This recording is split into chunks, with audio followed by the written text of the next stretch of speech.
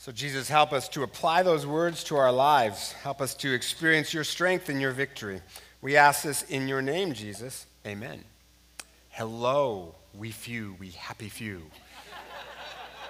We DVRers of the game. Thank you for being here. We do have a rule around here, no hawk talk, so, don't share the score, all that. If you need to check your cell phone to see the score, I'm okay with that. All right. And thank you for being here. A while back, my youngest daughter decided that it would be fun to run track. And until we told her that running track involved hours of practice in which you have to, run. At which point she said, "Oh, run? Never mind, you've crushed my dream." What else are parents for, right? I am a lot like her. Often, you guys are laughing really well today. You're like compensating, and well done. Often, I'm like her. I want things, but I'm not sure I want the struggle or the hardship to get them. Do you ever do that? Of course you do. Because we all do that, right? We want to be healthier, but we don't like having to exercise to do it. I mean, goodness, Pete, why hasn't someone invented a chocolate chip cookie that makes you lose weight, right? Like, surely, if we put a man on the moon, we could do that. Sometimes we want stronger character, or maybe it's to be a better parent, or any number of things, but we're not sure we want to deal with the difficulty of getting those things. It's like hiking. We want the view, but when the path gets hard, we're not so sure. How is the path hard for you these days? In what way is the path hard for you? Maybe it's an issue, a financial, relationship, health, career problem. Maybe it's not a problem so much as you just kind of feel stuck in a rut. Or maybe it's a goal you have and it's difficult to achieve that goal and you're starting to get discouraged. Well, we're starting a new sermon series on the book of 2 Corinthians in the Bible, and we're going to be talking about how we respond when the path gets hard to follow. And this applies to all of us on a personal level because we all have those seasons in our life when it's hard to follow, when life gets hard. And if you're not in a season like that right now, well, then just store this away because you will be at some point. Or maybe you know someone who is in a difficult season, and maybe you are called to comfort them in some way. But this series is also going to be bigger than just our personal lives. Because last fall, we talked about being pathfinders in a post-Christian culture where fewer and fewer people identify as Christian. And we talked about being people who help others know that Jesus loves them, that he wants to make their lives new, and that he invites them to participate in his rescue mission to this world, to redeem, restore, and bring up there, down here. But here's the thing, being pathfinders in a post-Christian culture is a hard path to follow. So this series is sort of a part 2 to the Pathfinders series in the fall. And we're looking at 2 Corinthians because in it, the Apostle Paul talks very personally about his own struggles. One of which is that the Corinthian church has rejected them as their leader because of these people who go around who call themselves super apostles. Okay, what kind of ego do you have when that's what you call it? Hey, I'm Scott, I'm a super apostle. Like what kind of weirdness is that, right? And these super apostles say that they are better than Paul in every way. They're better looking, they're better speakers, they're deeper theologians. Only problem is, they're preaching heresy. Right? So Paul writes several letters to the Corinthians to win them back to the real Jesus. And in 2 Corinthians, he's kind of fed up with the Corinthians. Like he's kind of pastor on the edge, right?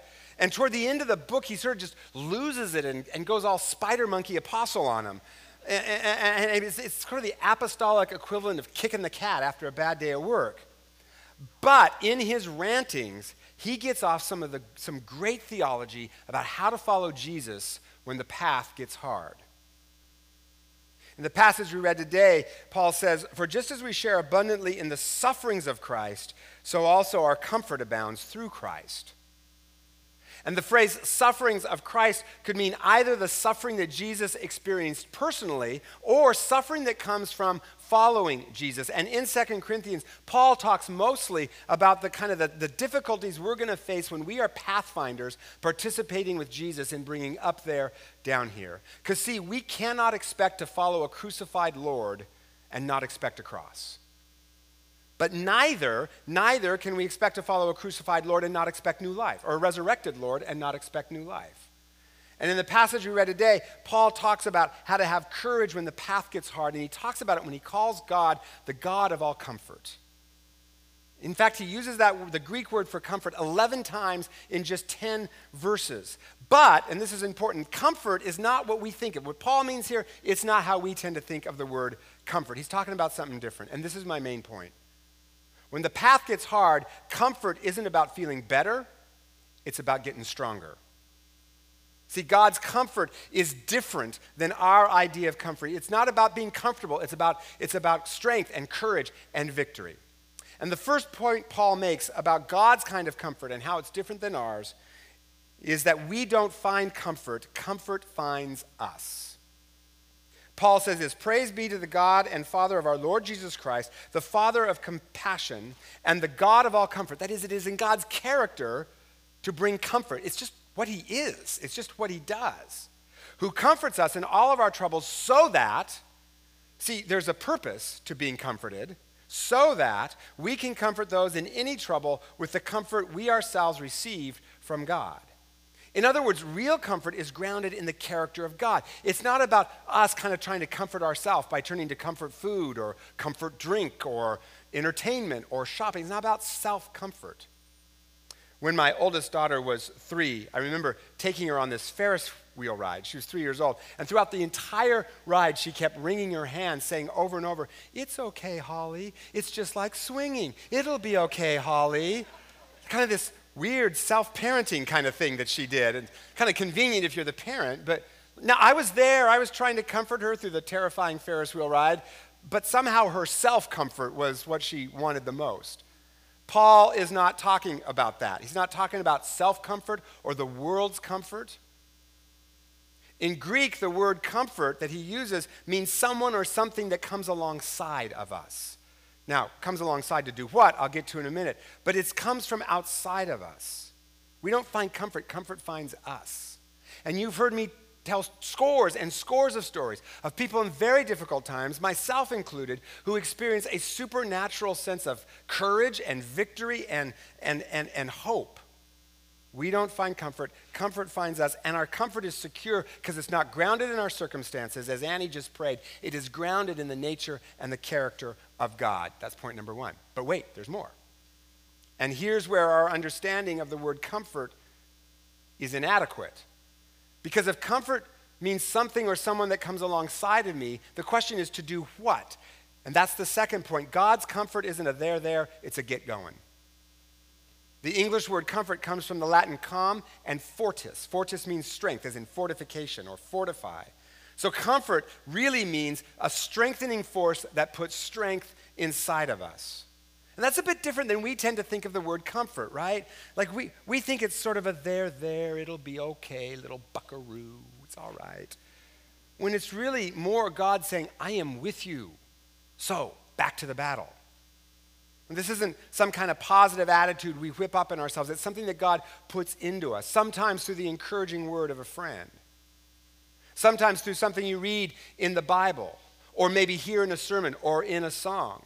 Sometimes, and often, it's just a supernatural infilling of the Holy Spirit. It's kind of a get going. It's not fluffy pillows and soft sheets and kittens and bunnies and things like that. It's a sword and a shield. It's not about easing our pain. It's about stiffening our resolve. See, comfort isn't comfortable, but it is strengthening. And often God uses the very hardships we face to strengthen us, to grow our character, to make us strong. I mean, we've all heard the motivational saying, right? We've all heard it. What doesn't kill you makes you stronger, except bears. Bears kill you. But you know what? From my observation of my own life, from life of others, that motivational saying, it ain't necessarily so. Because sometimes what doesn't kill you just makes you bitter and dysfunctional, right? But with Jesus, see, you got to put Jesus in the mix. When the path gets hard to follow, Jesus can use those hard things to strengthen us, just like working out a muscle strengthens the muscle. And I think that we as a culture could use some toughening up. What do you think? We are a very whiny culture, said the whiny pastor. Like in the fall, we talked about being pathfinders in a post-Christian culture and about how early Christians spread Christianity throughout the Roman world, not by politics, not by force, but by living sacrificially, caring for plague victims at the risk of their own lives, giving to the poor, being fed to lions for following Jesus. Then later, a couple centuries later, after the fall of Rome, people like St. Patrick, who were made slaves by a Celtic tribe, after he got out of slavery, went back to the very same tribe that enslaved him to show them the love of Jesus. And because he was willing to sacrifice like that, people thought, this Jesus has to be real. How else to account for such generosity? How else to account for such courage in the face of death? How else to account for such sacrificial love? If we really want to see people know Jesus and be part of his rescue mission to bring up there, down here, then we need to toughen up because that is a hard path to follow. We will have to sacrifice. Now this is a message that I can preach on a Sunday when the Seahawks have a 10 a.m. playoff game, right? Because you're the core. You are the faithful. You're the ones who DVR the game. Like greater love has no man than this, that he DVR the playoffs, right? And by the way, thank you for being here. I think God honors your desire to be in worship. Although I have to be honest, I did sort of think that maybe what we could do on Sundays like this, because pastors kind of never know what to do with something. We do change our service times. We never know what to do. I kind of thought, well, maybe what we could do is just show the game up there during church, and I could preach in little intervals during the commercial breaks. What do you think? Next week for I'm not sure I can get that past our elders. I'll work on it. Now, obviously, if we want to be pathfinders, we're going to have to sacrifice a little deeper than DVRing the game, though that's a start. And that's why we need God's kind of comfort, which isn't so much about easing our minds as it is about strengthening our resolve. Warriors don't ask for deliverance, they ask for victory.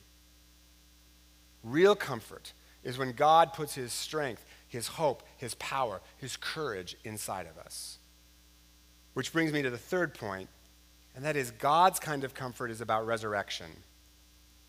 In this passage, Paul says, we were under great pressure, far beyond our ability to endure. Indeed, we felt we had received the sentence of death. But notice what comes next. But this happened that we might not rely on ourselves, but on God. That's one of the good things about hard times, make you rely on God, who raises the dead. See, comfort isn't some kind of stoic enduring, nor is it sort of the power of positive thinking that says, oh, don't worry, things aren't as bad as they seem. They're actually usually worse. God's strength is not grounded in us. It's grounded in the character of God as fully revealed in Jesus, who is God in the flesh. And what does Jesus show us about the character of God? Well, the cross shows that it is in God's character. It is in God's nature to bring life out of death, bring good out of evil, and make all things new, just as he did by using the evil of the cross to pay the price for our sins and conquer death by rising again. This isn't just something he does. It's who he is. It is in his character. Therefore, we can have confidence. It is in God's nature to bring life out of death. It's just what he does.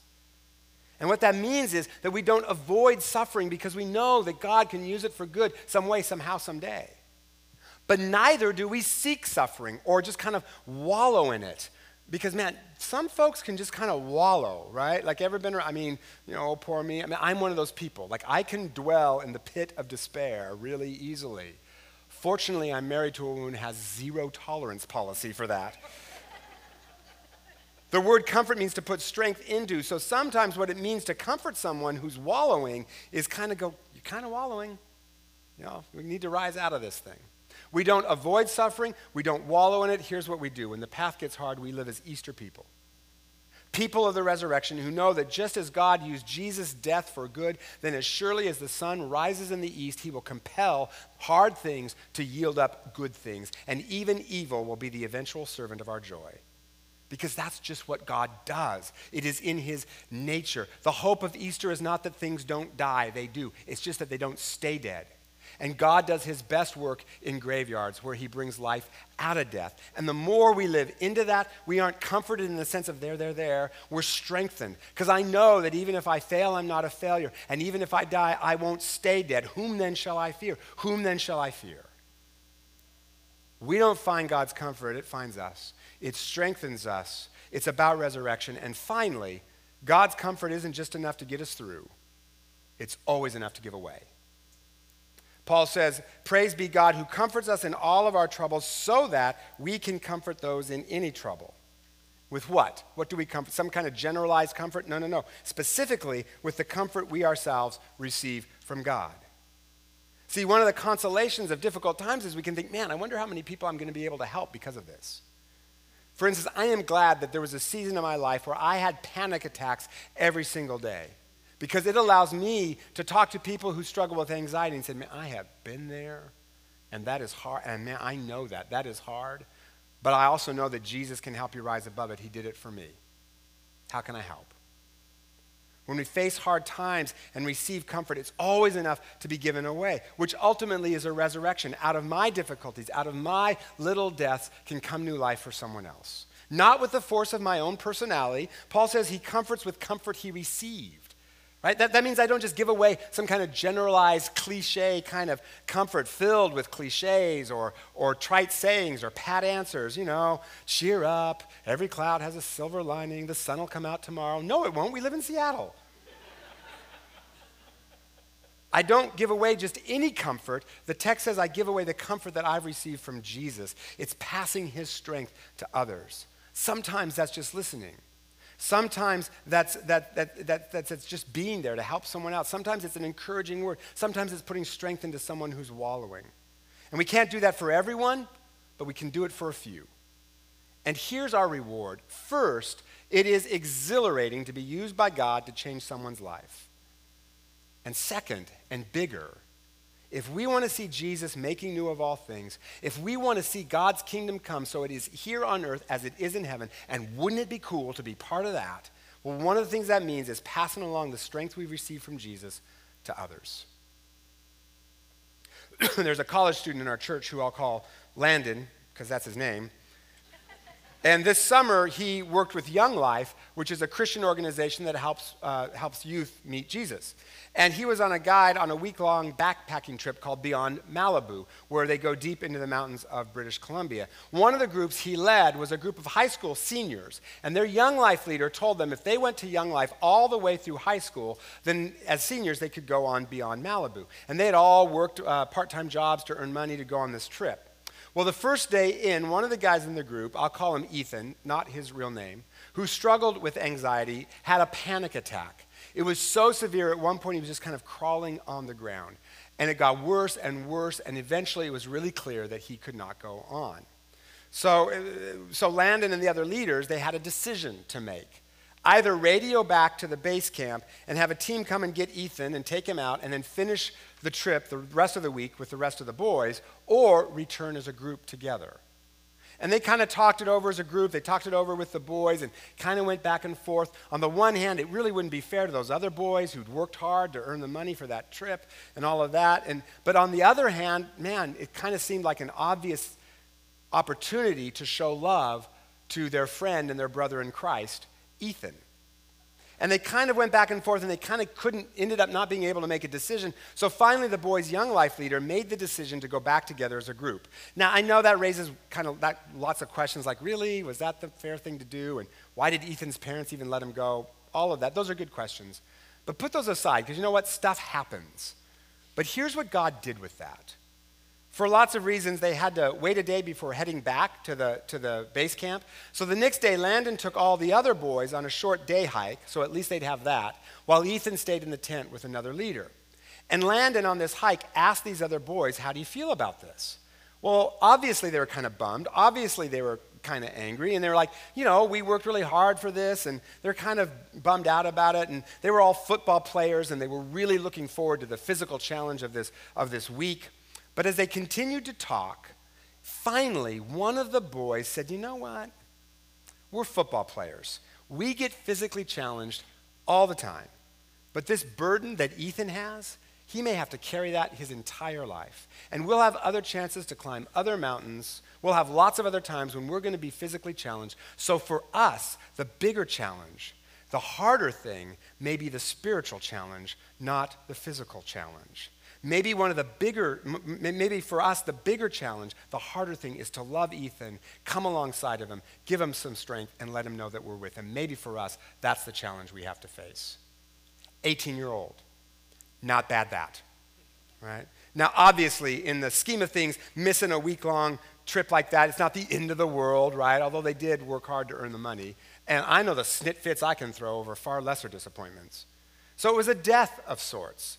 But when the path got hard, Jesus gave that one 18-year-old comfort, not a there, but a vision, and put courage in him to speak it to his peers. And Jesus didn't give him just enough to overcome the disappointment. Jesus gave them enough to also give away to Ethan. And out of that mini death came a resurrection.